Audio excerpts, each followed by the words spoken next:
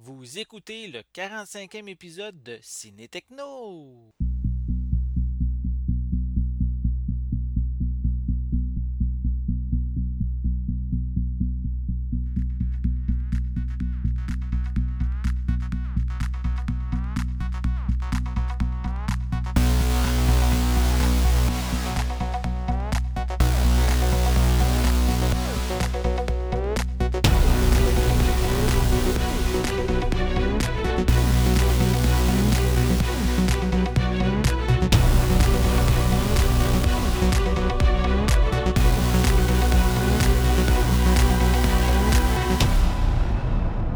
Bienvenue, chers auditeurs, je m'appelle Sébastien et aujourd'hui il sera question des films Deadpool 2 et Solo, une histoire de Star Wars. Pour m'accompagner, j'ai avec moi Marc Joly-Corcoran, réalisateur et chargé de cours à l'Université de Montréal. Bonjour Marc, ça va bien? Salut bien, ça va très bien, toi? Oui, bienvenue au podcast, Super. une première visite pour toi, donc bienvenue. Première visite. Ben Ouais, oui. ben merci. Merci. Donc, on a en fait aujourd'hui deux sujets. Un que je crois que tu l'as. Est-ce que Deadpool, tu l'as vu toi de ton côté? Oui, Tu oui, l'as oui, vu? j'étais voir ça dans les premières journées. J'ai une date masculine, là, ma blonde, elle, va pas. Elle a fait une croix maintenant sur les films de super-héros, il y en a tellement. Oui. Et puis là, ben, j'ai une date masculine avec qui je vais voir tous ces films. Infinity War, Oh. Deadpool en a fait partie dans les premières journées. Donc, oui, oui, j'étais voir ça. Ouais, on est assez gâtés ces temps-ci avec ça. Donc, Oui, et sur l'eau, on a fait les frais par ailleurs. ouais. Mais ça, on va en parler en deuxième partie. On va Ouais. commencer par Deadpool 2. En fait, oui, moi aussi, j'ai été le voir lors de sa sortie au cinéma.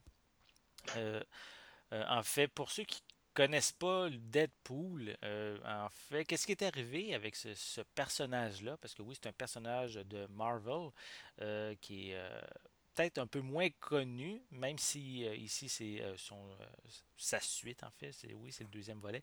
Euh, parce que le personnage est apparu au cinéma la première fois dans le film X-Men, les origines Wolverine. Et ce n'était pas vraiment le personnage que les fans des comics connaissaient. Il était assez différent, même un peu, je pense, au niveau de sa personnalité, peut-être, ou même son aspect physique aussi était différent. Honnêtement, j'avoue, ça fait longtemps que j'ai pas vu ce film-là, donc j'ai pas fait la comparaison, là. Le ton Mais du personnage est vraiment pas correspond pas du tout non plus aux comics là.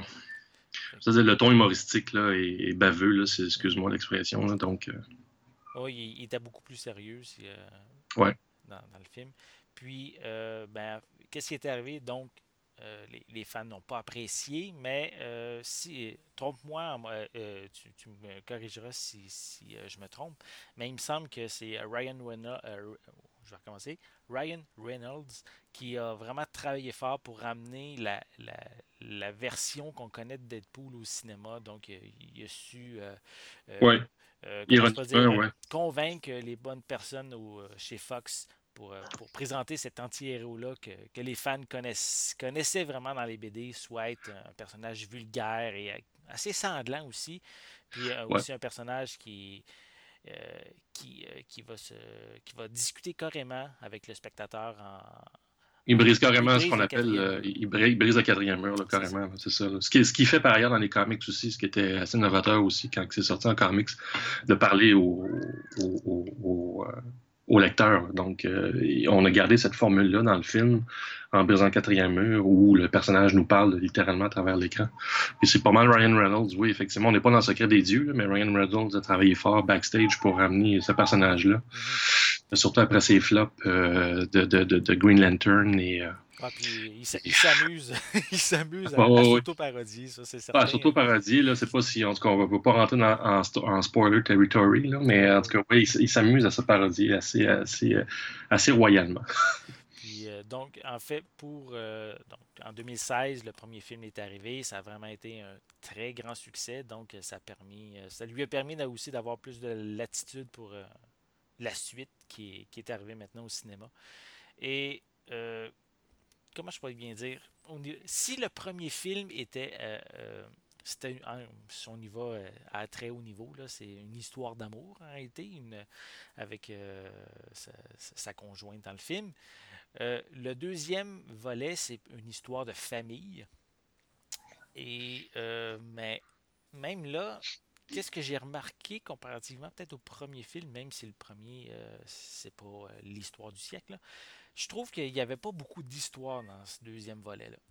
Je trouve Hmm. que de ce côté-là, tout était mis en place seulement pour amener beaucoup à des jokes, des affaires comme ça, Ouais. à nous Ce qu'on faire appelle, rire. ce qu'on appelle Oui, vas-y. du character development, là. C'est une origin story, finalement, là. Donc, le personnage effectivement, il est mis en place.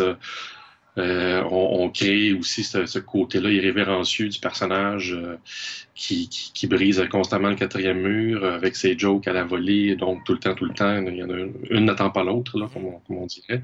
Puis, mais effectivement, au niveau de l'histoire, c'est pas, c'est vraiment lui, le personnage, C'est ça. qui fait en sorte qu'on continue de suivre sa quête, s'il y en a une. Là, sa quête, éventuellement, deviendra assez cliché, puis on rit de ce cliché-là dans le film même, là, où ça dit d'aller sauver Save the Damsel in Distress. Là.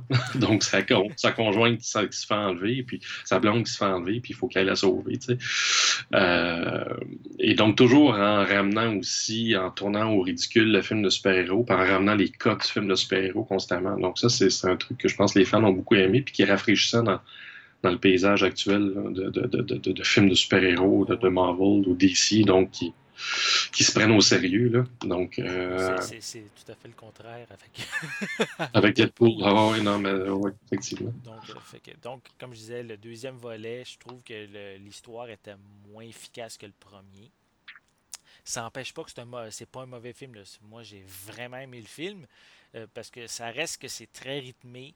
Euh, je veux dire, toutes les situations amènent à rire là, dans le film. Mhm. C'est tordant comme tout ce qui peut se passer, tout en étant, comme je l'ai dit un peu plus tôt, là, c'est assez vulgaire et, disons, très sanglant aussi par moments là, Ouais. dans le film. Là. Ah oui, par moment, assez souvent. Oui, donc, C'est pour ça qu'on va le voir. Il ne faut pas se le cacher.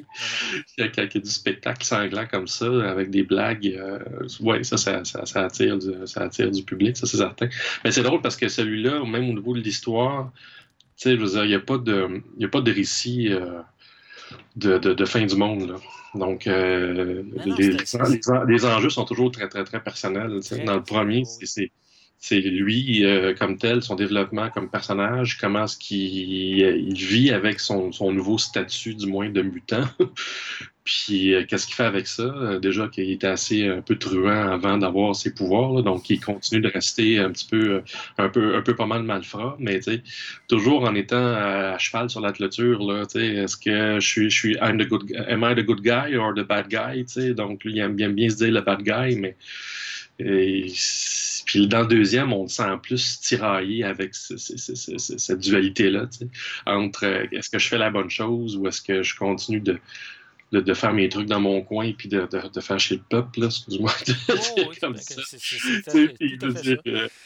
puis, je veux dire, puis l'enjeu est encore aussi très personnel dans le deuxième parce que là, en tout cas, il perd sa femme assez rapidement au début. Excusez, j'aurais peut-être dû dire spoilers, mais c'est dès le début. Là. Ben, ça, c'est au début. Fait que c'est pas Puis, l'intrigue principale du film. Là. Fait que, non, c'est ça. Puis, dans le fond, l'enjeu, c'est que bon, en tout cas, il arrive quelque chose qui fait en sorte que là, le garçon, il y a un garçon qui doit sauver, qui veut garder finalement en vie, qui est mis en danger par l'arrivée de Cable, du personnage joué par Josh Brolin, qui est d'un sérieux absolument euh, quasiment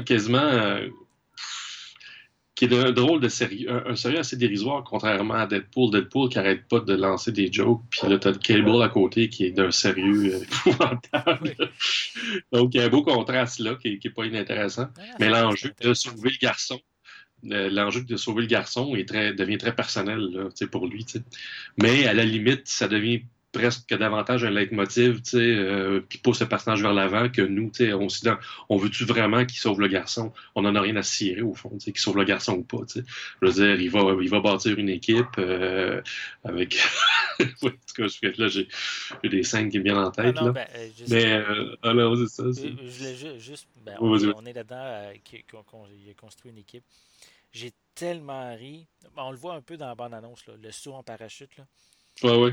Le résultat de ça, j'ai tellement ri de ça. Oui, oui. Là, on est dans les spoilers, là, évidemment. Là, Ouais, ouais, ouais, ouais, mais je le dis une sans fois. vraiment le dire exactement, peut-être pas le dire exactement qu'est-ce qui se passe, parce que c'est vraiment Euh, une très bonne passe du film, là. ouais, c'est une bonne passe, là, effectivement. Ce qui fait que. Ouais, c'est ça. C'est toujours embêtant de dire qu'est-ce qu'on dit pas. Là. Évidemment, là, Cable a comme une espèce de truc avec lui, là, qui est un time machine, là, parce qu'il arrive du futur. De toute façon, Oui, là, c'est comme ça. ça on le savait, oui, ça c'est pas une Fait que, surprise. mais ouais, effectivement, cette arrivée-là. Mais un des personnages vraiment que j'ai trouvé les plus intéressants, puis heureusement, en fait, c'est un personnage qu'on voit beaucoup plus, là, c'est le personnage de Domino. Tu sais, puis, dans le fond, son seul pouvoir, c'est qu'elle est chanceuse. Tu sais. Oui, puis c'est vraiment le fun. Donc, Puis qu'est-ce ouais, que ouais, j'avais ouais. entendu? Je crois qu'il y avait eu des scènes qui avaient été retournées pour avoir plus de présence de Domino dans le film. Donc, Pas vrai, ok. c'est ça que j'avais entendu. Donc, je trouvais Ouais, ouais, ça puis vraiment intéressant, là. même que pour le Blu-ray, OK? même que pour le Blu-ray, le réalisateur travaille en même temps une version longue avec 13-14 minutes de plus, Ah, nice. avec plus de Domino, là, plus du personnage de Domino. Ah, c'est bon, ça. Donc, on va avoir une version Director's Cut, là, donc en Blu-ray avec plus de Domino, ça c'est certain. Là. Ah, mais bon, il n'y a pas encore de date de sortie pour ça, par exemple, mais j'ai Non, déjà hâte évidemment, on s'en va de de l'avoir. Domino. Fait que, OK. Fait que donc, oui, effectivement, Domino, c'est un très bon personnage. Ensuite, qu'est-ce qu'on pourrait mentionner? Euh, Bon, oui, la scène finale, euh, je, je disais, tu sais, souvent, le premier film, la scène finale était vraiment spectaculaire, ça. Ouais, Puis je trouve qu'ici, par exemple, c'est pas aussi grandiose. ouais, Je m'attendais à quelque chose de plus, vraiment plus ouais, percutant. ouais. Surtout que ben, c'est un film qui est réalisé par voyons, La David. même gang que John Wick, là, en tout cas, je me Oui, c'est rappelle plus du ça, nom du de John réalisateur. Wick, Blonde Ouais, Atomique, puis déjà dans ces films-là, c'était assez, ouais, il y avait vraiment des scènes assez fortes, mais je trouve ouais. qu'il y en a, ce genre de scènes-là, on n'en retrouve pas dans Ok. Deadpool 2. Ben, tu vois, moi, j'ai pas de problème avec la fin de Deadpool 2. Je trouve ça même très sympathique que ça soit plus. Tu sais, c'est pas obligé de finir en pétarade ou en explosion. Tu sais, donc, ça finit assez low. Tu sais, je veux dire, il y a une fin quand même satisfaisante, à mon avis, mais sans tomber dans la grande finale, le gros showdown là, tu sais, de bataille entre les vilains. Puis, Non, on pourrait euh, peut-être dire, ben, sans le dévoiler non, non. tout, là, mais il y a une scène que on pense que c'est la fin pour un des personnages. Puis finalement, c'est pas la fin. Et hop, on Ouais, pense à la bon, fin. non, Hop, ouais. ça l'est pas encore. Tu sais, Attention, hein? Spoiler. ça, je me dis, une ou deux fois, c'est correct, mais il me semble que ça a été un petit peu long, cette petite partie-là Mhm. aussi. Tu sais, c'est des choses comme ça. Encore là, je dis pas que c'est mauvais. C'est des petites choses qui m'ont peut-être accroché, qui ont fait Mhm. perdre peut-être pour moi quelques Ouais. dixièmes de points, là, on pourrait dire. Non, puis écoute, ça veut dire, moi, j'ai trouvé que le rythme était soutenu. J'ai embarqué tout le long, j'ai ri presque tout le long. J'ai un copain qui a été le voir, il me dit, écoute, j'ai ri tout le long tellement que quand je riais, je manquais le gag suivant, tu sais, parce que ça finissait plus, tu sais. Donc, les gags s'enchaînent vraiment, tu sais, des gags autant visuels que je veux dire, de voir au début, une scène du début, on voit le personnage de Wolverine, de Hugh Jackman, en statue planté sur une Ah oui, branche, tu sais. oui, tu sais, ça fait Puis tellement on référence est à vraiment Logan. dans, c'est ça, on est vraiment dans, tu sais, je veux pas dire un gros mot, là, dans le méta-discours, là, tu sais, on parle des autres films. Ah Tu oui. sais, les autres films existent dans cet Ouais, univers-là. il est conscient qu'il est un personnage. Fait que, Ouais, ouais. Ah ouais, il est conscient qu'il est un personnage, puis il veut dire, il est conscient qu'il y a d'autres personnages qui sont là. Hugh Jackman en Wolverine, la gang des X-Men cachée dans un garde-robe. D'ailleurs, on voit des caméos de personnages des X-Men qui se ferment un garde-robe à un moment donné. Tu sais, là, ils ont eu les moyens de payer un petit peu de personnes dans la maison de Xavier, tu sais, parce qu'il y a beaucoup plus de personnages dans celui-là que dans le premier. Dans le Oui, premier, c'est ça. clairement, il arrive à la maison Xavier, puis la maison est vide. Là. Mais là, dans celle-là, c'est toujours relativement vide, mais ils font un clin d'œil avec 2, 3, 4 caméos des films d'X-Men qui ferment le garde-robe, comme quoi que c'était. Donc, bien, faites vos affaires, nous autres, on est en réunion. Ouais, non, ça aussi, c'était une très bonne scène. Ouais. Puis, non, puis effectivement, oui, les X-Men, les deux personnages qu'on voyait dans le premier film que j'ai. Mon Dieu, j'ai oublié les noms. Celui qui est en métal, là, comment il s'appelle? Ah oui, j'ai vraiment, moi non plus, j'ai pas Ah, j'ai souvenir des. oublié. Puis Ah, ça la fait. jeune adolescente, là, un peu Ouais, rebelle, là, ouais. qui sont toujours là. On pourrait dire, les Ouais, deux X-Men principaux là, de ouais, la. ouais, ouais, c'est ça. Puis ils Elle a font. un autre personnage avec elle, là, Oui, oui, aussi, là, oui, c'est sa qui blonde, là. l'accompagne, C'est là, sa ça. blonde, ouais, ouais, c'est ça. Donc, oui, Ouais. c'est vraiment un bon film qui mérite vraiment d'être vu et même, je dirais, plus qu'une fois pour tout saisir Ah ouais. l'humour qui est présent. Et Les références, puis l'humour au troisième degré, là. On n'est même plus dans le premier, tu sais, c'est plus du pipi caca pet de poil, là. non, non, non, non. On n'est même plus dans le deuxième degré, là. On est dans le troisième degré, puis quatrième degré, là. On est dans le méta, où ce qu'on parle non seulement des autres films, mais comment est-ce qu'on fait un film, puis je veux dire, il Ah, se bidonne par rapport à lui-même, Ryan Reynolds, c'est par rapport à ce qu'il a fait aussi dans les autres. Dans d'autres films, entre autres Green Lantern, tu sais, il y a toujours des références à d'autres films comme ben, il fait même les autres films. Je m'excuse, je t'ai coupé Ah ouais, 10 non, minutes. bonjour. Ben, moi, je voulais juste dire, il fait même référence à lui en tant qu'acteur. Oh, oui, c'est ça. Tu sais, fait que, Ouais. comme quoi qu'il dit, j'aurais pas eu Ryan Reynolds n'aurait pas eu une aussi grande carrière s'il n'avait pas été aussi beau, tu sais. Fait que, Ouais. tu sais, fait que c'est vraiment ironique. Puis, Ouais, puis ça, les gens aiment ça, tu sais. Je veux dire, les spectateurs aiment ça, aller voir un film, puis voir vraiment comment est-ce que. Tu sais, parce qu'on a des Marvel, des DC, tu sais. D'ailleurs, là, il fait tellement une belle pointe à DC, là. C'est en anglais, comment est-ce qu'il dit? It's so dark, you're sure you're not from oui, DC Universe, tu sais. Il oui, parlant de oui, Cable, tu sais. Tu dis, ouais, ok, non, clairement. puis Mais, il fait même référence de l'autre côté à Thanos. Donc, mhm. fait que, non, non, Ah, ouais. ça vaut vraiment la peine. Puis, euh, surtout comme tout film de Marvel, il faut rester pour le générique. Et qui est, je vais rien dévoiler là, ça c'est Non, non, faut parce que vraiment qu'il y ait la surprise, c'est ça, oh ouais. oui, parce que pour moi c'est le meilleur Ouais, scène pas générique ouais. de tout film que j'ai vu là, Ah ouais. pratiquement C'est là. dommage qu'on puisse pas en parler. Non, non, C'était non, mais c'est un bon moment. tellement drôle. Non, Ouais. non, Puis, j'en riais. c'est middle crédit, Oui, posts. Il n'y en a pas à la fin, en non, fait. il n'y en a pas. C'est Parce ça, qu'il je y veux a dire. deux Il n'y en a types pas à de la fin. génériques. Oui, c'est ça. Il y a Ouais, il y deux a types deux de types génériques. de séquences dans le générique, jusque dans le milieu, mais à la toute fin, il n'y en a pas. Non. La première version, le premier film, faisait référence à Ferris Bueller, là, avec le personnage de. Je me rappelle plus du nom de l'acteur, là, mais bon, qui est en robe de chambre, puis à la fin, il sort de la salle de bain, puis il dit: Vous êtes encore là, tu sais, Oui, le film est voyons, fini. Matthew Broderick. Matthew Matthew Broderick, Broderick, c'est voilà, ça. merci. Donc, il refait le même truc dans le premier, mais là, dans le deuxième, il n'y a pas de scène, littéralement, là, à la Non, fin. non. Peut-être que, je me dis peut-être qu'avec une scène, il va peut-être en ajouter une pour dans la version Director Scott. On Ouais, ne sait peut-être. jamais. Ça va, peut-être que ça va mieux se placer là. En tout cas, Ouais. c'est un film qui vaut vraiment le déplacement. Si vous avez aimé le premier film, vous n'allez pas le regretter avec ce second volet. Vous allez Donc, passer un bon moment, ça, c'est clair. oui. Moi, j'ai donné une note de 8 sur 10. Mhm. Euh, j'aurais peut-être pu donner plus haut, mais tu sais, il y avait des. Tantôt, je parlais qu'il y avait des petites choses qui m'avaient accroché un petit Ouais, peu, puis c'est pour ça que ouais, j'ai ouais. enlevé un peu de points, tu sais. Ouais, par moment, en fait, les faiblesses du film, tu sais, c'est sûr qu'à un moment donné, ça s'essouffle un peu, tu sais, dans le milieu. Puis comme ben des films du genre aussi, là, bien souvent, je dirais qu'au milieu, ça s'essouffle un peu. Puis quand que le Ryan Reynolds se prend plus au sérieux, avec les enjeux un petit peu plus sérieux, là, on dirait qu'il y a de la difficulté là, à garder le cap, là, en tout cas à me garder, la difficulté à me garder, en tout cas, dans le milieu du film. Là.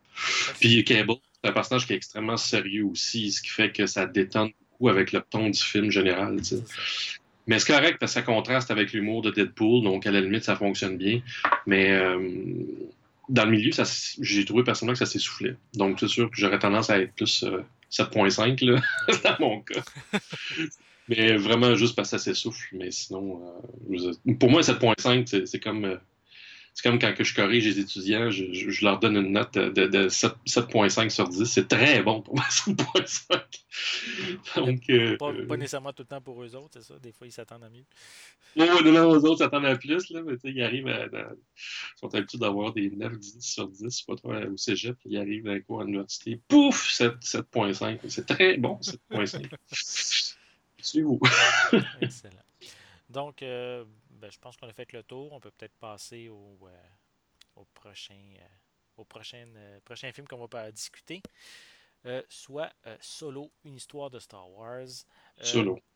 je crois que tu as un bon bagage, parce qu'on a discuté un peu avant le podcast, comme quoi que tu as un bon bagage pour vraiment nous parler de Star Wars en général. Veux-tu nous en parler un petit peu avant qu'on embarque dans le film? Ou? Oui, oui, oui. C'est-à-dire que tu veux que je te parle de Star Wars en général ou tu veux que Non, je te non, non, mais parle toi, exemple, ton bagage que tu as pour Ah, ok, ok, ok, ok, ouais, autour de c'est ça. Star Wars. Ben écoute, mon bagage, c'est vraiment. Ce qui est. Tu sais, moi, je suis né avec Star Wars. Tu sais. Mhm. Donc, j'avais 3 ans, j'étais au cinéma, pas tout seul, évidemment, mais j'ai pas été voir le film au cinéma. Mes parents m'ont amené voir le film parce qu'il n'y avait pas de gardienne pour me garder. Ah, ok. Euh, non, mais c'est le premier film que j'ai vu à vie au cinéma. Et puis, c'est resté dans mon ADN, tu sais, littéralement. Et puis, par la suite, j'ai voulu faire du cinéma. Bon, j'ai étudié en cinéma. Et puis, par la suite, Star Wars, écoute, pendant toute mon adolescence aussi, le cégep, Star Wars a continué de me suivre. La première trilogie, évidemment. Ouais. Pas Euh, grand monde qui suit et puis, la seconde. la deuxième, non, c'est ça. Ben écoute, la seconde, même si, tu sais, je veux dire, on pourrait arriver à la défendre, tu sais. Mais moi, je les vois comme des tableaux, tu sais, comme des tableaux qui racontent un passé lointain dans l'univers de Star Wars. Tu sais. Donc, quand on le prend comme ça, l'esprit CGI de la prélogie fonctionne mieux. Tu sais. Mais c'était à Euh, la mode à l'époque aussi. C'était à la mode aussi. Il y avait un virage numérique au tournant des années 2000. Il y avait Matrix aussi à cette époque-là. Mhm. Le Seigneur des Anneaux. Écoute, il y avait vraiment, oui, effectivement, il y avait un virage numérique assez important. Et puis, d'ailleurs, le premier a été filmé sur pellicule, mais le deuxième, à partir du deuxième, Attack of the Clones a été tourné en numérique. Donc, et le troisième aussi, forcément. Et puis, bon, par la suite, bon, je me suis ramassé à l'université, j'ai fait une maîtrise sur Matrix, puis j'ai fait mon doctorat sur les fans de Star Wars. J'ai fait une thèse sur les fans. Je me suis intéressé aux fan-films de Star Wars particulièrement. Puis pourquoi est-ce que les fans... qu'est-ce qui fait que les fans embarquent autant, mais qu'est-ce qui fait que les fans veulent aussi se garder le plus longtemps possible dans cet univers-là? Pour moi, c'était intéressant à essayer de comprendre. Donc, je me suis intéressé en premier donc aux créations des fans. Et puis, bon an, mal an, j'ai fait des rencontres et puis l'idée de faire un documentaire est venue. Donc, en ce moment, je tourne un documentaire sur différents sujets, là, donc des fans de Star Wars québécois. OK. Ça fait depuis 2000. J'ai commencé à tourner en 2016. Et puis, mais ça, c'est en 2016, c'est pour monter une démo que j'ai montée. J'ai monté une petite démo pour essayer de convaincre les diffuseurs et les producteurs. Et puis, j'ai commencé à tourner officiellement en 2017 avec Jeff Kim, pour ceux qui connaissent Oui. le milieu là, de fandom de Star Wars là, au Québec. Là. Il y a l'univers de Jeff et Kim. Donc, Jeff et Kim. Il y a Malgus aussi, qui est maintenant rendu CEO de la 501, que je suis aussi depuis un bon moment, que je suis depuis 2017 aussi. Dans les conventions, je vais chez eux aussi, chez Malgus, chez Jeff Kim, les voir dans leur vie tous les jours. Donc, ce qui m'intéresse, c'est vraiment de raconter une histoire aussi. J'ai la prétention de dire, ou l'humilité de dire que je vais faire du cinéma vérité avec ça, c'est-à-dire je vais vraiment chez eux, chez mes sujets, puis je vais voir pourquoi. J'essaie de comprendre, en les voyant vivre, pourquoi ils sont si attachés que ça à cet univers-là. T'sais. Et il y a aussi un autre sujet qui va embarquer dans pas très longtemps, qui est Steve Groslouis, là, qui a une boutique, Kaya Boutique à Wendake, qui est de tradition amérindienne. Sa famille tout sur Star Wars aussi. Donc, ça, je vais commencer à le tourner davantage. Je vais commencer à tourner cet été là, avec lui. Puis Donc, je voulais juste savoir, c'est quand. As-tu une date que tu veux sortir ce film-là? Ben écoute, moi, l'idée de ce documentaire-là, c'est de tourner sur plusieurs années. Donc, j'ai commencé l'année passée, je tourne cette année, jusqu'à l'année prochaine aussi. Ok. Donc, l'idée, j'avais en tête de tourner sur 3 ans. Ok. Donc, jusqu'à présent, j'ai peut-être déjà accumulé 70 heures d'images, je sais pas plus, 70-80 heures d'images. J'ai une productrice qui est intéressée aussi, qui est dans le projet depuis un bon moment, depuis au moins 4-5 mois, Camera Scura. Donc, on essaye, là, on a fait des demandes de financement, on essaie d'aller chercher du financement là, pour me permettre de développer le projet davantage, puis qu'on puisse là, produire ça. Donc, puis on essaie, on va essayer de convaincre les diffuseurs aussi. Là. On a essayé d'en convaincre un, ça n'a pas marché. En fait, ce qui est arrivé, c'est qu'il y a déjà un documentaire qui est sorti l'année passée qui s'appelle Cosplay, là, avec Madame Bourbonnais, là, je ne me rappelle plus de Marie-Claude, je pense, Bourbonnais, une des cosplayers les plus célèbres là, au Québec, et puis internationalement aussi.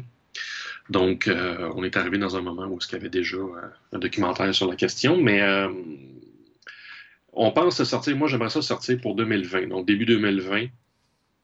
En fait, ce qui est le fun, c'est que ça va me permettre d'attendre la sortie de la dernière trilogie. Ah, ben oui. Donc, question de voir mes fans où est-ce qu'ils sont rendus dans leur passion. Tu sais. Est-ce que leur passion a diminué? Est-ce qu'il y a une fatigue? Tu sais, déjà, on dit par rapport à Solo, là, il y a une fatigue en ce moment qui s'est installée. Est-ce qu'il y a une fatigue chez les fans qui s'installe en ce moment? Là? On peut se poser des questions. L'Âge Jedi qui a été une claque au visage. Là, il y a Solo 5 mois plus tard. Puis donc les conventions qui finissent plus. Donc, je veux dire, les sujets que je suis aussi, là, à un moment donné, ils vont en avoir leur claque. Là. Ouais.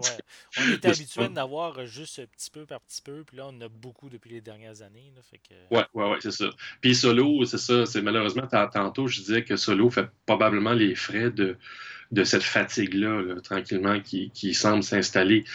Il y a toujours des questions de marketing aussi. Tu sais. Je veux dire, Disney aurait pu dire bon, ben Solo, on va le sortir en décembre prochain. Tu sais. Il y a des sources dans les lectures que j'ai faites, des sources des gens qui ont de sources internes, du moins comme information, effectivement, qu'à Disney, il y en a qui pensent qu'il aurait dû sortir plus tard. Tu sais. Parce que là, en plus, la saison estivale a commencé de plein fouet avec Infinity War, Deadpool.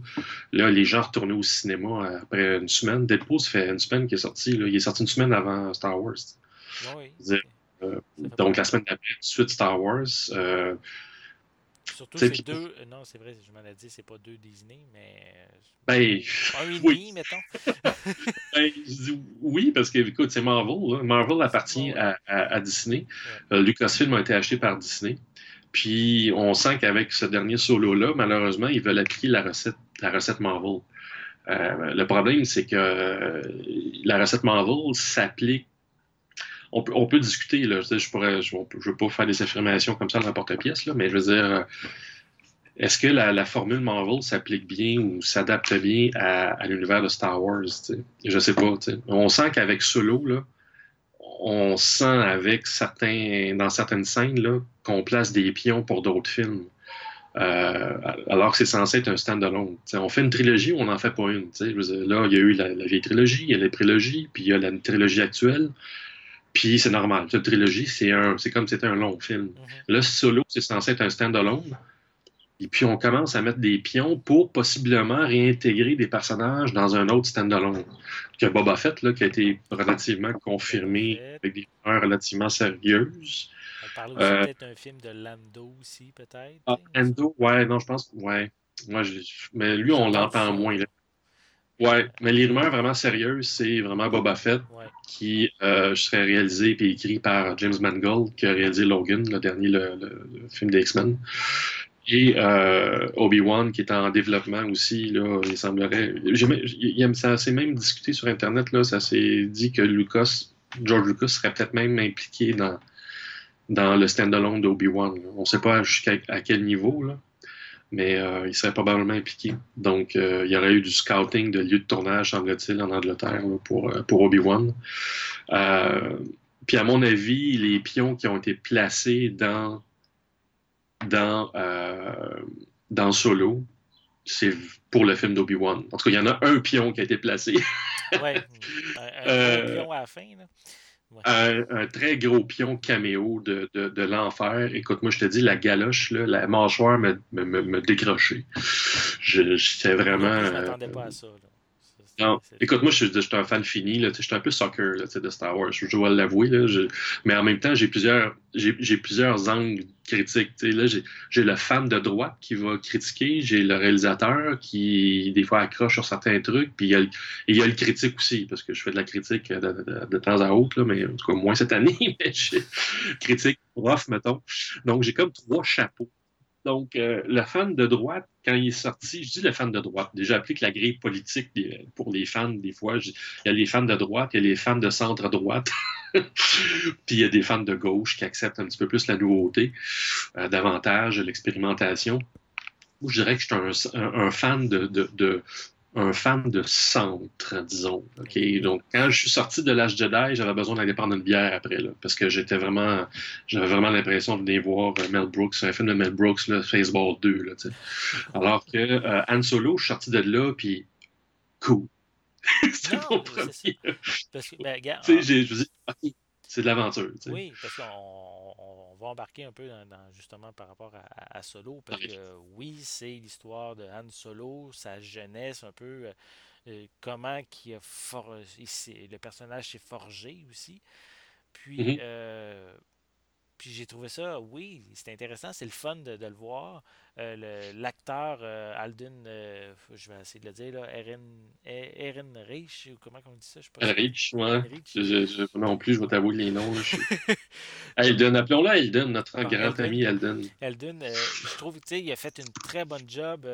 C'était. Ehrenreich. Elden Ehrenreich. OK, je pense que c'est ça. Elden, anyway.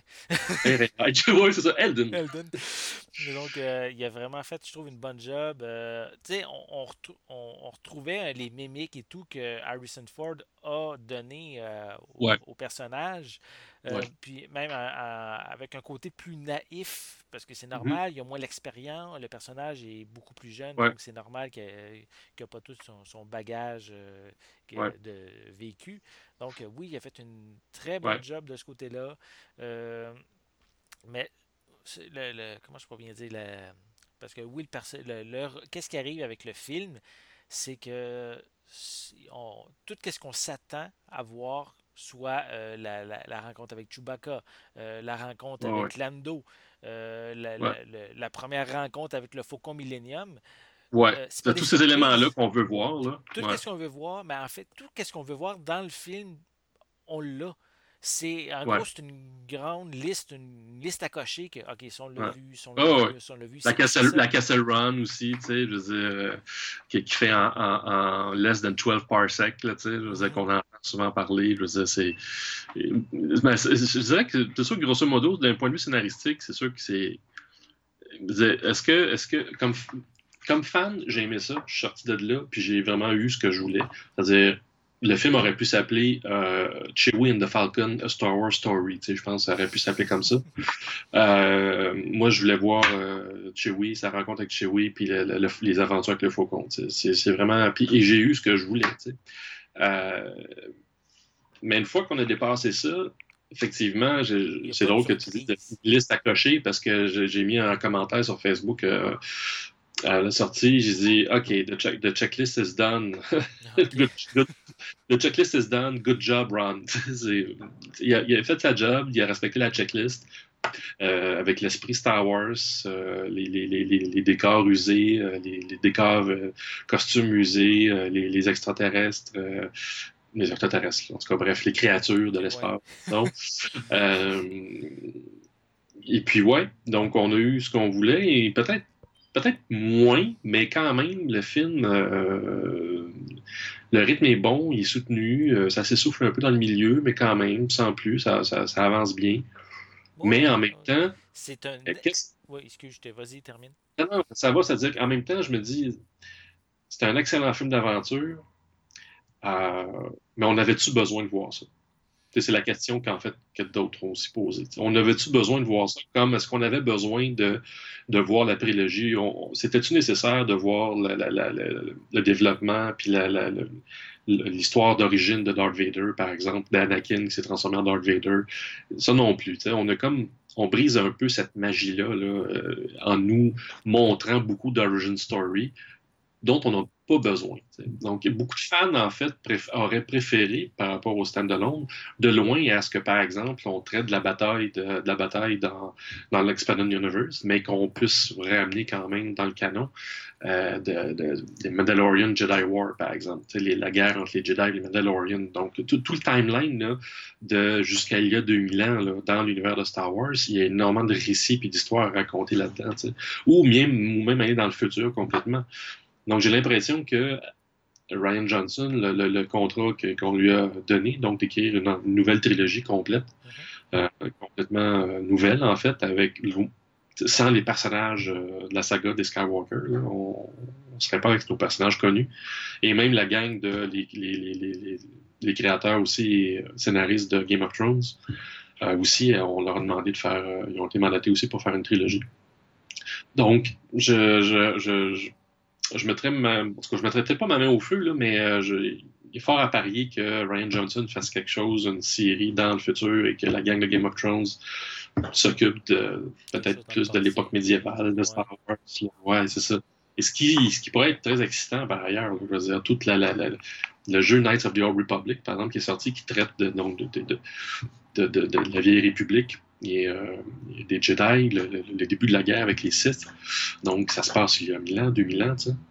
Donc, ça, c'est une époque aussi qui serait géniale à aborder, tu sais. Donc, je pense qu'il est temps qu'on s'éloigne vraiment des Skywalker, qu'on reste dans l'esprit puis dans le lore de Star Wars, avec les codes que l'on connaît, les sabres laser, la musique wagnérienne à la Williams. Puis, je veux dire, mais qu'on développe de nouveaux personnages, littéralement. Parce que là, le problème avec Solo, c'est qu'on essaie de faire du Marvel, mais à rebours, tu sais. Je veux dire qu'on a déjà développé des personnages avec Solo, donc dans l'univers de Lucas. Et puis là, puis Marvel, eux, ont développé comme des stand-alone au début, tu sais, des origin stories stand-alone, pour finalement relier tout ça jusqu'à Infinity War, puis avec les Avengers, tu sais. Alors que là, puis là, j'ai l'impression qu'ils veulent appliquer la même recette, mais à rebours. Mais je sais pas. C'est pas évident, c'est ça. Là. Je sens pas, en tout cas, je sens pas comme ça. Parce que moi, qu'est-ce que je voulais dire par rapport à Solo, que c'est un très bon film de science-fiction, d'action. Mais qu'est-ce que j'ai remarqué, c'est que si tu enlèves tous les éléments de Star Wars du film, Mm-hmm. le film se tient quand même. Ouais. Puis, Ouais. exemple, si on compare avec Rogue One, tu peux Ouais. pas faire ça Ouais, non. avec Rogue One, mais avec Solo, oui, tu peux Ouais. en faire Ouais. l'histoire d'un contrebandier X, n'importe qui, puis qui Ouais. suit cette histoire-là, puis ça fonctionne. Fait que Ouais. c'est peut-être ça qui, pour moi, qui me dit, il me semble qu'il manque quelque chose pour vraiment l'ancrer à fond dans l'univers Star Wars. Tu sais, il me semble qu'il manque Ben, quelque on est quand même chose. dans l'univers Star Wars parce que les standalones sont là justement pour raconter des histoires dans l'univers Star Wars, mais sans nous ancrer dans le grand mythos, là, dans le mythe, tu sais, veut dire, plus global, là, qui est la saga des Skywalker en ce moment. Je pense que Oh c'est un petit oui, peu ça. mais il aurait pas amené C'est encore. il aurait pas amené d'autres Hmm? choses dans le sens que, à moins que je me trompe, là, mais à aucun moment ils ont mentionné le mot Jedi. Ah non, non, c'est Tu ça, sais, clairement. Mais dans Rogue One non plus.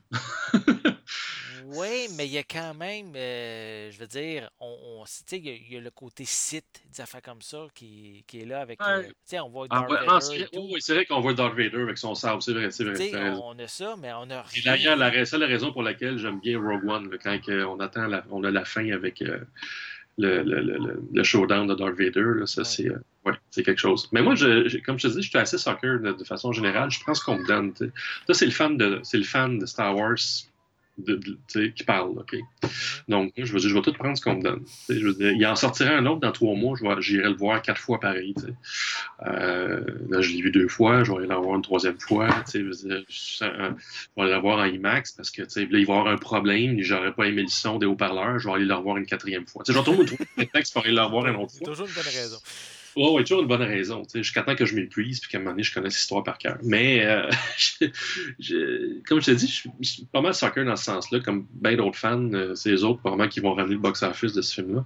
Mais je pense pas que le film va attirer un large public. Comme Rogue One, par exemple. Le Rogue One a bénéficié un petit peu de l'aura de OK, c'est le premier standalone. Puis en plus, ça parle les plans de l'Étoile Noire qu'on connaît bien dans l'univers de Star Wars, qui sont volés. Mais il y avait Et quelque puis, chose d'intéressant là-dedans, c'est qu'on savait pas comment. ouais. Oui, oui, On c'est n'avait vrai. aucune idée, tu sais. Ouais. C'était pas une checklist là-dedans, là. Ouais, Rogue ouais, ouais. One, là. Ouais, c'est vrai, t'as raison. Ouais, ouais, je comprends ce que tu veux dire. C'était pas une checklist comme Solo, par exemple, qu'on s'attendait déjà avant de rentrer dans la salle. OK, bon. T'as peu, OK, Chewbacca. OK, c'est beau, petit cochon, Chewbacca, le faucon. OK, va comme t'as dit tantôt. Ah oui, Lando, il faut rencontrer Lando, etc., etc. Même on s'attendait à ce qu'il rencontre Boba Fett, mais il le rencontre pas. Oh, excusez, spoilers. Ben, Mais, c'en est pas un, il le voit pas. ouais, c'en est pas un, il le voit pas. Mais tu sais, il y en a qui, en tout cas. Mais en fait, c'est qu'il y a un truc qui relie et c'est peut-être ça pas qui m'agace, mais en même temps, ça m'agace pas parce qu'au fond, quand j'ai vu ce truc-là, je me suis dit, OK, la mâchoire m'a décroché. Mais l'apparition du caméo en question, Ouais. je me demande si c'était là dans le scénario au départ. C'est-à-dire que mon point, c'est que quand Ron Howard est arrivé dans le projet, Ouais. après que les Miller aient été c'est deux frères, hein, c'est ça, c'est deux. Ouais. C'est Puis, Chris Tim, et Phil. Ouais. Chris Phil Lord. Miller, Ah, ben, c'est je ça. sais pas si c'est deux frères. Chris Lord et Phil Miller. Je sais pas. OK, bon, Faudrait faire anyway. des recherches Euh, là-dessus. donc, quand Ron Howard est arrivé dans le projet, 3 semaines à peine avant la fin du tournage, Mhm. il restait à 3 semaines à tourner, là, puis il arrive dans le projet. Donc, il a quand même retourné tout ce qui avait déjà été tourné. Il en a retourné à peu près 60%, 70%, semble-t-il. Euh, je me demande si à un moment donné, lui, c'est un vieux routier, évidemment, Ron Howard. Ah ouais. Je Il me a son demande mot à dire. Là, tu sais, là. dans quelle mesure c'est pas lui qui a été dit comment est-ce qu'on fait? Ben, c'est peut-être pas lui, mais comment est-ce qu'on fait pour attirer euh, comment est-ce qu'on fait pour rendre Solo indispensable dans le grand mythos général de Star Wars? Parce que Rogue One s'est rendu indispensable, c'est-à-dire d'une certaine façon, okay, à cause des plans de l'Étoile Noire. Comment est-ce qu'ils ont été volés? On le découvre comme ça. Ouais. Il est devenu comme, il ajoute des informations supplémentaires intéressantes, puis qui peuvent ajouter qui ajoutent au lore, à l'univers de Star Wars. Alors que Solo, c'est toutes des affaires qu'on savait Oui, il et n'y a, rien de qu'on nouveau. Là. voulait voir. Sauf un élément, C'est ce caméo-là. ce caméo-là. Ouais. Okay? Donc, enlève ce caméo-là, et puis on pourrait prendre Solo, puis dire, OK, on peut l'enlever, puis ça pourrait être un Serenity 4. Non, moi, je comprends. Le personnage crée un engouement pour dire, OK, Un pourquoi espèce il est de là? fight. Qu'est-ce qui va Pourquoi? arriver avec lui plus tard? Ouais. Mais qu'est-ce qui va arriver? Ouais, c'est ça. Mais rendons ce film-là indispensable. T'sais. Parce que moi, c'est sûr que quand je vais le réécouter, ce moment-là du caméo, je me dis, wow, OK, c'est quand même un moment qui dure 20 secondes, mais quand tu as écouté Clone Wars puis tu as écouté Rebels, c'est peut-être ça aussi, là, un peu le problème. Parce qu'il y en a qui vont se dire, les fans qui, par exemple, pas les fans, mais les gens, mettons, qui vont aller voir le film puis qui n'ont pas vu, qui n'ont pas suivi les séries télé et qui suivent pas non plus l'Expanded Universe, là, tout l'univers étendu, ça va être un gros what the fuck pour eux autres. Là. Oui, ouais, ils comprendront pas pourquoi il est là, c'est ça. Ouais, ça va être un gros what the fuck pour eux autres. Fait que, à mon avis, c'est encore plus. C'est un argument supplémentaire pour dire que ce film-là s'adresse encore plus aux fans. T'sais. Ouais. Parce que moi, les fans qui ont été le voir, là, ils ont tous, excuse-moi l'expression, mais tous, en tout cas, beuglé contre Last Jedi, là, et la plupart, en fait. Last Jedi a flatté les fans à rebrousse-poil, alors que Solo a flatté les fans dans le bon sens du poil. Pas à peu près, oui. Pas à peu près. Moi, tous les fans qui sont sortis de là ont tous été contents, satisfaits. Mais est-ce qu'on va s'en rappeler de Solo dans 3 ans? Je ne suis pas convaincu. Alors que The Last Jedi, lui, il a tellement polarisé, puis il propose tellement de trucs, d'idées nouvelles, puis des idées que le fan de droite ne veut pas entendre non plus. Le fan de Star Wars qui va au cinéma voir un film de Star Wars, il ne veut pas se faire la morale ni la leçon sur Star Wars. Parce que la trilogie actuelle, c'est vraiment des films de Star Wars qui parlent de Star Wars. Le premier, même de Force Awakens, c'est ça, là, c'est littéralement ça. On reprend la mythe de la vieille trilogie. On reprend la vieille trilogie, en fait, comme une Bible. On en fait un mythe qu'on se sert comme blueprint pour faire la trilogie actuelle, pour réaliser la trilogie actuelle. Et on le dit même dans le film, c'est avoué dans le film. Oups, j'ai perdu mon écouteur, pardon. C'est avoué dans le film que cette époque-là appartient au mythe. T'sais, it's all true, Han Solo le dit, maintenant dans le Faucon à Ray, it's all true. Je veux dire, puis même elle, Ray, il dit, I thought he was a myth, je pensais que c'était un mythe. Non, non, c'est pas un mythe, ma petite fille, c'est vraiment, il a existé dans le passé, puis cette histoire-là, on va la refaire avec des nouveaux personnages. T'sais. Donc, certains disaient que c'était un New Hope 2.0. Je suis partiellement d'accord, parce qu'il y a une structure qui est là. Points, oui. Pour certains points, oui, mais on nous présente des nouveaux personnages et puis on est un petit peu plus auto-réflexif. Là, je veux dire, le film sait que c'est un film de Star Wars, puis on parle de Star Wars. Et puis c'est ça, je pense que les fans inconsciemment n'aiment pas. Les fans veulent voir un film de Star Wars. Moi, je l'ai vu à Force Awakens. Ça permettait juste de faire plaisir en guillemets aux fans. Ouais. Puis juste en même temps de ramener, en prenant une valeur sûre, en disant OK, on va faire un film qu'on sait que l'histoire est excellente. Ouais. En prenant la même histoire que l'épisode 4. Ouais. Mais avec des nouveaux personnages pour attirer un nouveau public. Ouais. Des nouveaux personnages, attirer un nouveau public, me rendre ça actuel, personnage féminin, un personnage de la minorité visible aux États-Unis, bon, un afro-américain. Bon, c'est pas un afro-américain, l'acteur, c'est un anglais, mais bon. Effectivement, on a voulu être très, très, très, très actuel, politically correct aussi. C'est très Disney. Mais en même temps, la structure, je veux dire, écoute, moi, ça me fait tellement rire à la fin. La Death Star, là, ça prend 2 films avant de s'en débarrasser. Ouais. OK? Mettons, là. Parlons en termes de film. Ouais. Alors que la Star Killer Base, là, c'est réglé en 2 minutes. Okay? Comment faire exploser la Star Killer Base? Ils sont autour d'une table.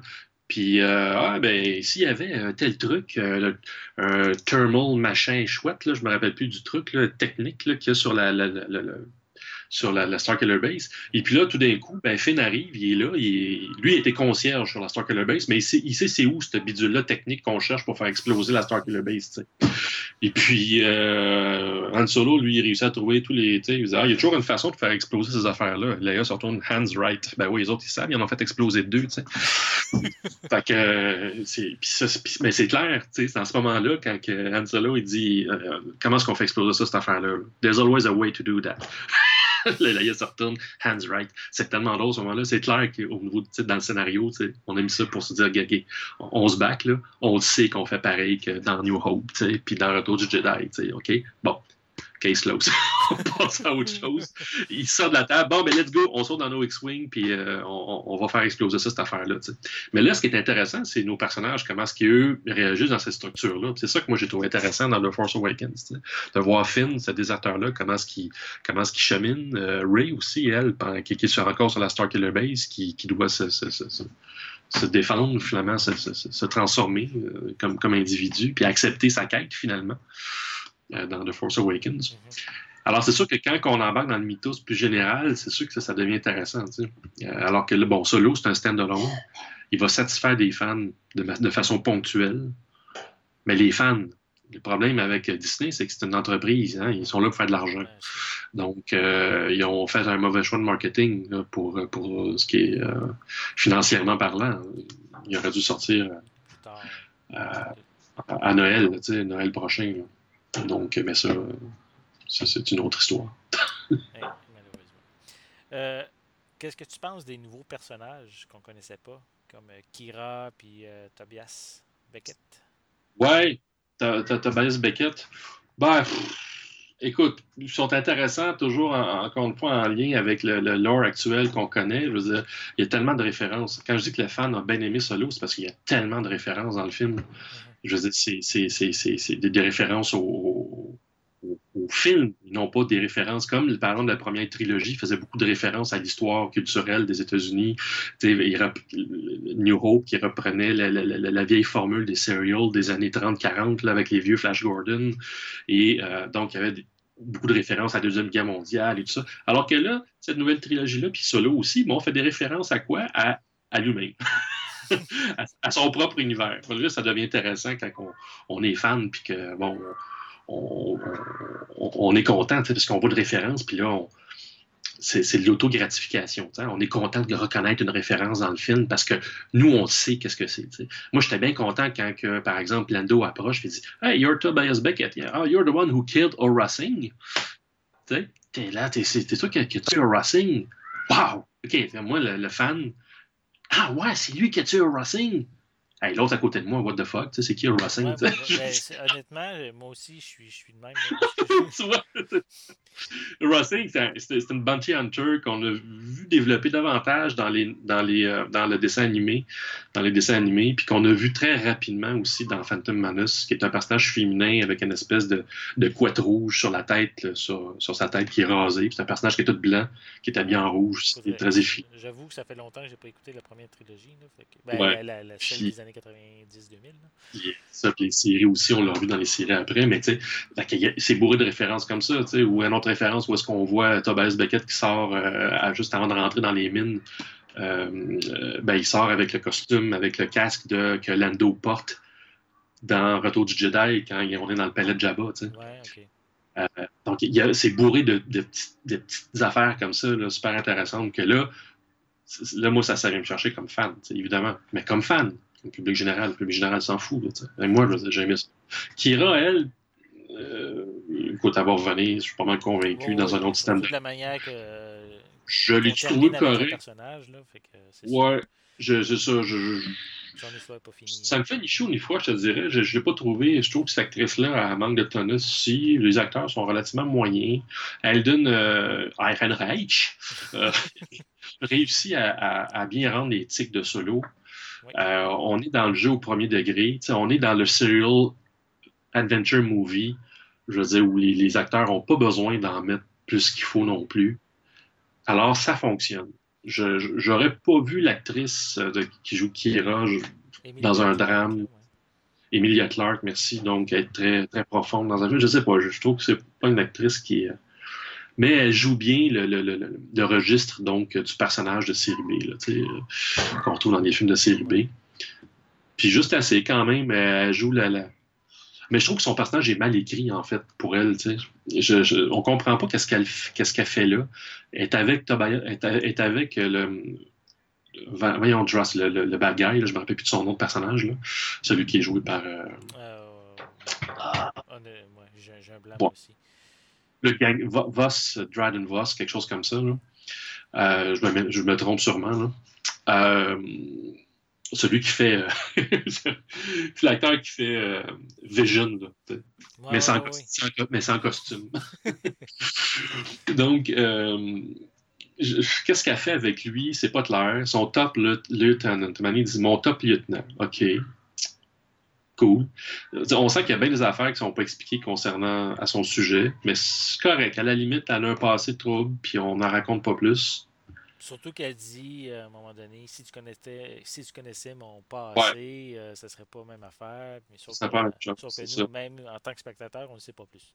On ne sait pas plus. À la limite, c'est correct. Ça crée du mystère. Mais ça amène peut-être une situation qu'il parle là pour l'expliquer dans un film futur.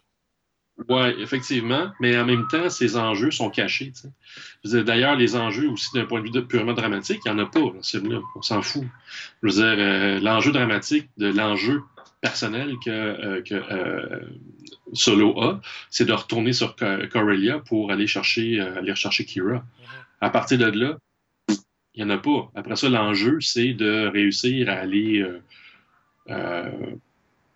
réussir à rembourser Flamand le gangster pour Tobias Beckett, puis that's it. Puis après ça, c'est un prétexte pour rencontrer, voir le faucon, rencontrer Lando et tout ça. Mais il n'y a pas d'enjeu. Lui, personnellement, il n'y a pas d'enjeu, à part qu'il pourrait perdre sa vie. Mais on sait qu'il meurt pas. On sait qu'il meurt pas, fait que c'est pas une surprise. C'est ça. Fait que, on pourrait perdre notre vie. Le gangster pourrait nous tuer si on ne fait pas ce dernier coup-là. Ben oui, mais on sait qu'il meurt pas. Les seuls personnages on s'en fout. On ne sait pas c'est quoi leur destin, c'est justement Kira et Tobias. Ouais, c'est ça. Tobias, là, lui, ouais. Mais Kira, ouais, lui, elle. On ne sait pas, mais sinon, Donald Glover qui interprète Lando, mais on sait qu'il ne meurt pas. Han Solo, on sait qu'il ne meurt pas. Puis Chewbacca non plus. Fait que, ouais, effectivement. Mais il aurait pu avoir des enjeux très personnels qui impactent, exemple, leur On vie. aurait pu, Ouais. on aurait pu s'identifier à leur quête actuelle, même si on sait qu'ils meurent pas. Je veux dire, les personnages meurent pas tout à la fin. Là, tu sais. Non. Donc, on aurait, il manquait un enjeu dramatique pour faire en sorte qu'on reste avec lui, puis qu'on suive sa quête, tu sais, puis qu'on ait jusqu'à la fin. Tu sais. Donc, sinon, ça reste toujours un petit peu. On le regarde jouer un petit peu à distance, solo, puis on a du fun à le regarder. Tu sais. Mais au moins, on a du fun à le regarder. Tu sais. Je veux Oh dire oui, ça. j'ai eu un bon divertissement, mais c'est sûr que c'est pas le film de Star Wars qui m'a le plus marqué. Ouais, mais c'est drôle parce que moi j'ai un copain, ma date masculine, Mhm. que je vais voir mes films de gars, ou Avengers, puis Deadpool. Lui, il est sorti de là, puis il est sorti de solo, puis il était bien satisfait. Il était plus que The Force Awakens, Last Jedi, Ah oui. puis Rogue One aussi. Là, il a eu du fun. Il est sorti de là, puis il n'y avait pas un goût amer dans la bouche. Là. Je comprends ce qu'il veut dire parce qu'effectivement, rapidement comme ça, le film fonctionne bien. Tu sais, je pense que les gens ont tort de bouder leur plaisir. C'est un bon film tu sais, qui marche bien, mais c'est un bon film. C'est un bon film d'aventure. Tu sais, avec en plus des personnages qu'on connaît de l'univers de Star Wars et tout ça. Alden, il se la joue suffisamment bien solo avec ses tics pour qu'on puisse à un moment donné embarquer. La musique, j'étais un peu déçu. Quand j'ai écouté le film la première fois, j'étais déçu de la musique. Mais j'ai fini par embarquer la musique qui est composée par John Powell. Il y a quand même une track qui est composée par John Williams, qui est le thème de Solo. Et Mhm. donc, le thème musical, donc la mélodie qui est reprise par John Powell tout au long du film. Donc, ça, au moins, j'ai fini par embarquer avec la musique. Parce que moi, je suis aussi quelqu'un qui. Star Wars, ça vient pas sans la musique. Tu sais. Non, non, Star Wars, il y a un univers musical qui est très typique. Puis ça, je suis un petit peu. Euh, je suis prudent, tu sais. Quand j'étais voir Star Wars, Rogue One, je suis sorti de là, j'ai dit, Calique, j'ai-tu d'écouter Star Trek, voilà, tu sais, avec la musique de Michael Giacchino qui ressemblait un peu à Star Trek. Mais finalement, bon, j'ai écouté la musique par la suite tout seul, parce que j'écoute les musiques de Star Wars tout seul. ouais, Et je suis un grand fan de trame musicale aussi. pour vrai, c'est ça. Et puis j'apprends à les apprécier. J'ai appris à apprécier la trame sonore de John Powell de Solo en l'écoutant tout seul. Puis je me suis rendu compte, merde, non, il a vraiment réussi à saisir l'esprit de Williams. Williams, c'est un virtuose de la mélodie. Il change de mélodie là, à toutes les 10 secondes. Puis ça, c'est vraiment, écoute, c'est un virtuose, Williams. Puis Powell, plus que Giacchino, je trouve, Powell a réussi à, à saisir l'esprit de Williams, donc cette espèce de virtuosité mélodique-là. Qui marche bien, en fait. Moi, je trouve que la musique de Solo est même, à mon avis, meilleure que celle de Rogue One. Donc, voilà. Ok, cool. Le dernier personnage que je voulais qu'on parle, qu'est-ce que tu as pensé du droïde L3? Ouais. Ben, écoute, ils vont toujours inventer des personnages, des droïdes, tu sais, bon, qui vont essayer de rendre aussi actuel. Tu sais, dans son cas, c'est la lutte c'est la lutte des droits pour les robots. Là, tu sais, c'est Oh assez oui. actuel, là, les droits civils. Les droits civils aux États-Unis, là, ça a été une lutte qui était. On fait une grosse. C'est une grosse pointe aussi à la lutte des droits civils aux États-Unis et tout ça. Donc, il y a un sous-texte historique dans ce robot-là qui est souligné au crayon gras. Là, donc, son personnage, bon, c'est un personnage féminin. Ouais. Ouais, c'est correct. En fait, c'est moins. Je pense que c'est moins le personnage comme tel, parce que moi, j'ai un fait pour K2SO. J'ai vraiment trippé sur K2SO. Donc, puis ce qui fait qu'à la fin de Rogue One, quand K2SO, Ouais, il rend l'âme, si on peut le c'est dire comme drôle ça m'a ça. fait de quoi. Oh, ouais, ouais. Mais ça lit aussi. Ben là, je veux pas. En tout cas, bref. Il y a quelque chose Comment je peux dire, un grand moment d'un impact émotionnel justement entre ouais, L3 c'est puis ça. Lando. Là. Puis Lando, parce que ces personnages, leur chimie entre Lando, seul le L3, non, je suis pas. À la limite, le personnage m'énerve, tu sais, Mhm. tout seul. Mais la chimie, en fait, puis ses intentions à elle, comme robot, en fait, concernant la libération des robots de l'esclavage, c'est assez rigolo. On rit Oh jaune, oui. là, surtout la référence à laquelle les références ce que ça fait. Mais c'est vraiment la chimie entre Lando et le robot que je trouve qui est très efficace, qui fait que vers la fin, ben, il y a un moment. Oh, Non, très il y a des touchant. moments Là. que j'ai. Ouais, j'ai eu des moments de pincement, là, vraiment, puis je trouve qu'à ce moment-là, ça fonctionne bien. Mhm. Donc, je trouve que son personnage fonctionne bien pour ce qu'il a à faire. Puis, étonnamment, je pense que c'est un des personnages qui est peut-être bien intégré, il est peut-être le mieux écrit dans tout le film. Oui, c'est ça. C'est assez. C'est parce que c'est clair. Son enjeu, elle, là, c'est pas compliqué, là. C'est clair. Elle, est presque en amour avec Lando, puis la discussion d'ailleurs avec Kira, le personnage de Kira, sa relation amoureuse avec Solo, puis elle, ah ouais, je te comprends. Écoute, moi aussi, avec Lando. Ben oui. On a des bons.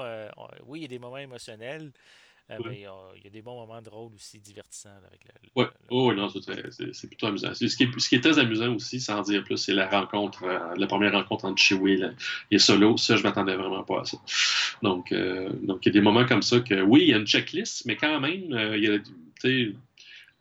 la checklist est respectée, mais il y a quand même certains moments où on est arrivé à me surprendre sur OK, c'est comme ça qu'ils sont rencontrés. Ah ben, calique. Fait que là, à cette heure, à chaque fois que je vais écouter Star Wars, je vais me rappeler de. Oui, c'est certain que là, ces moments-là. On va voir dans notre tête les références en regardant les références. Ah ouais, c'est ça. Je pense que c'est ça souvent aussi l'impact que ces films-là peuvent avoir. Parce que maintenant, on va réécouter. Moi, je vais réécouter les autres Star Wars. Je les réécoute régulièrement. Puis, tu veux dire, ils ont un passé là, qu'on va avoir vécu avec eux. Tu sais.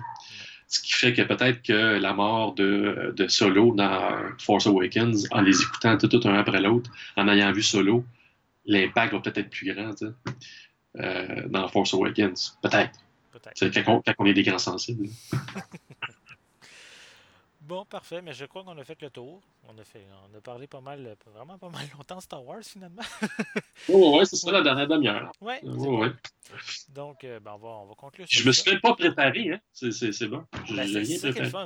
On se passe une discussion, puis on se lâche douce. Donc, ouais. Et Benoît, écoute, tu m'as manqué. Hein? Pour ceux, tu m'en dois.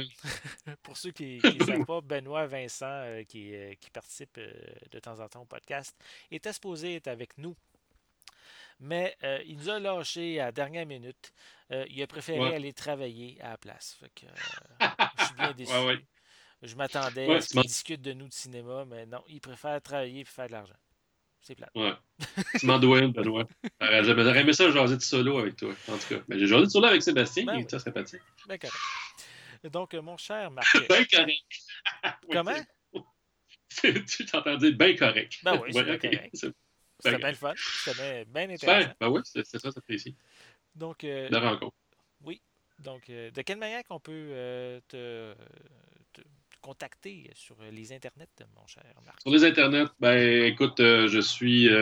moi, c'est pas compliqué, hein. J'ai un nom Joly Corcoran. Joly, J-O-L-Y, Trédignon, Corcoran, comme Jim Corcoran, là. Je suis le seul au Canada. T'sais. Fait que tu fais Marc Joly Corcoran sur Internet, là. C'est sûr que vous allez trouver des affaires de mes trucs. J'ai une page Facebook. J'ai une page Facebook aussi pour mon documentaire May the Fan Be With You. L'acronyme, là, M-T... May the Fan Be With You. Je vais le mettre en lien, tu me donneras l'information. Oui, je pourrais t'envoyer les informations. Ouais. Puis donc ça, c'est la page Facebook de mon documentaire. Donc de temps en temps, quand je fais des trucs, comme là, j'étais à la conférence de presse de Geek Culture la semaine passée, quand je fais des tournages, j'essaie d'alimenter la bête, comme on dit, donc avec des petites photos de tournage qu'on me voit en train de tourner mes sujets. J'ai aussi... en fait, j'ai une autre page aussi, mais qui est pour un autre projet de science-fiction, celle d'Enix, que j'ai travaillé. J'ai fait une démo, là, en fait, pour un projet de série que j'ai essayé de vendre, en fait. Mais c'est encore sur le back burner, comme on dit en bon latin. C'est pas encore mort. Mais il y a ça. Donc, j'ai une belle petite démo de 3 minutes. Là. C'est un truc de science-fiction cyberpunk. On a fait une belle démo avec des étudiants du NAD au niveau des effets visuels. Il y a également aussi ton court-métrage La Pièce. Oui, La Pièce, court-métrage La Pièce que j'ai réalisé. C'est quand même un bon moment. C'est en 2011 que j'ai réalisé ça. Et là, en ce moment, je suis en train de finir le montage de mon premier long-métrage avec Normand Dano, Bénédicte Descaries. Et c'est un long-métrage d'1h30 qui sortira probablement l'année prochaine aussi. Il va sortir avant mon documentaire, ça c'est certain. Okay. On a un distributeur en ce moment, donc c'est sûr que là, on est en recherche de financement. Là, on attend une réponse du financement pour finir la post-production, finir le montage. Mon montage image est prête, il est fini. J'ai tourné en novembre dernier. Là, on a tourné avec 37 000 $, même moins que ça, en fait. Là, j'ai mon argent personnel, ma conjointe qui a pris des TRR. Puis on a tourné ça sur 13 jours. Et puis le montage d'image est fini, mais là, on a besoin de financement pour faire le son, la musique, la colo. Mais ça devrait sortir en salle, là, mais pas dans les gros. C'est pas au quartier latin. Là. Ça risque de peut-être aller au cinéma du Parc, cinéma Beaubien, au Clap à Québec, probablement.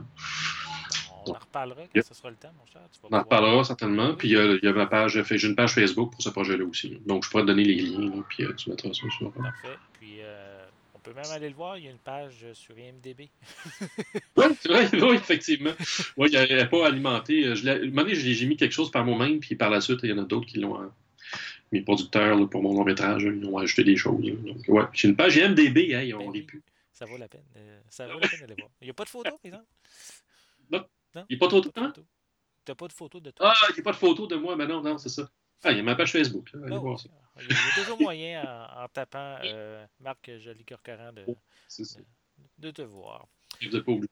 Donc, moi, de mon côté, on peut me rejoindre sur mon site ciné-techno.com. Je suis également très actif sur ma page Facebook Ciné Techno. Je suis aussi sur Twitter, toujours avec Ciné Techno, bien sûr. Donc, si vous avez aimé le show, je vous invite grandement à aller sur iTunes, à me laisser des étoiles, à laisser des commentaires également. Ça m'aide grandement. Vous pouvez aussi écouter le podcast sur les sites RZO et Balado Québec, qui sont deux sites québécois qui regroupent des podcasts québécois. Donc, je vous remercie d'avoir pris le temps d'écouter cet épisode et on va être de retour dans 2 semaines. À bientôt.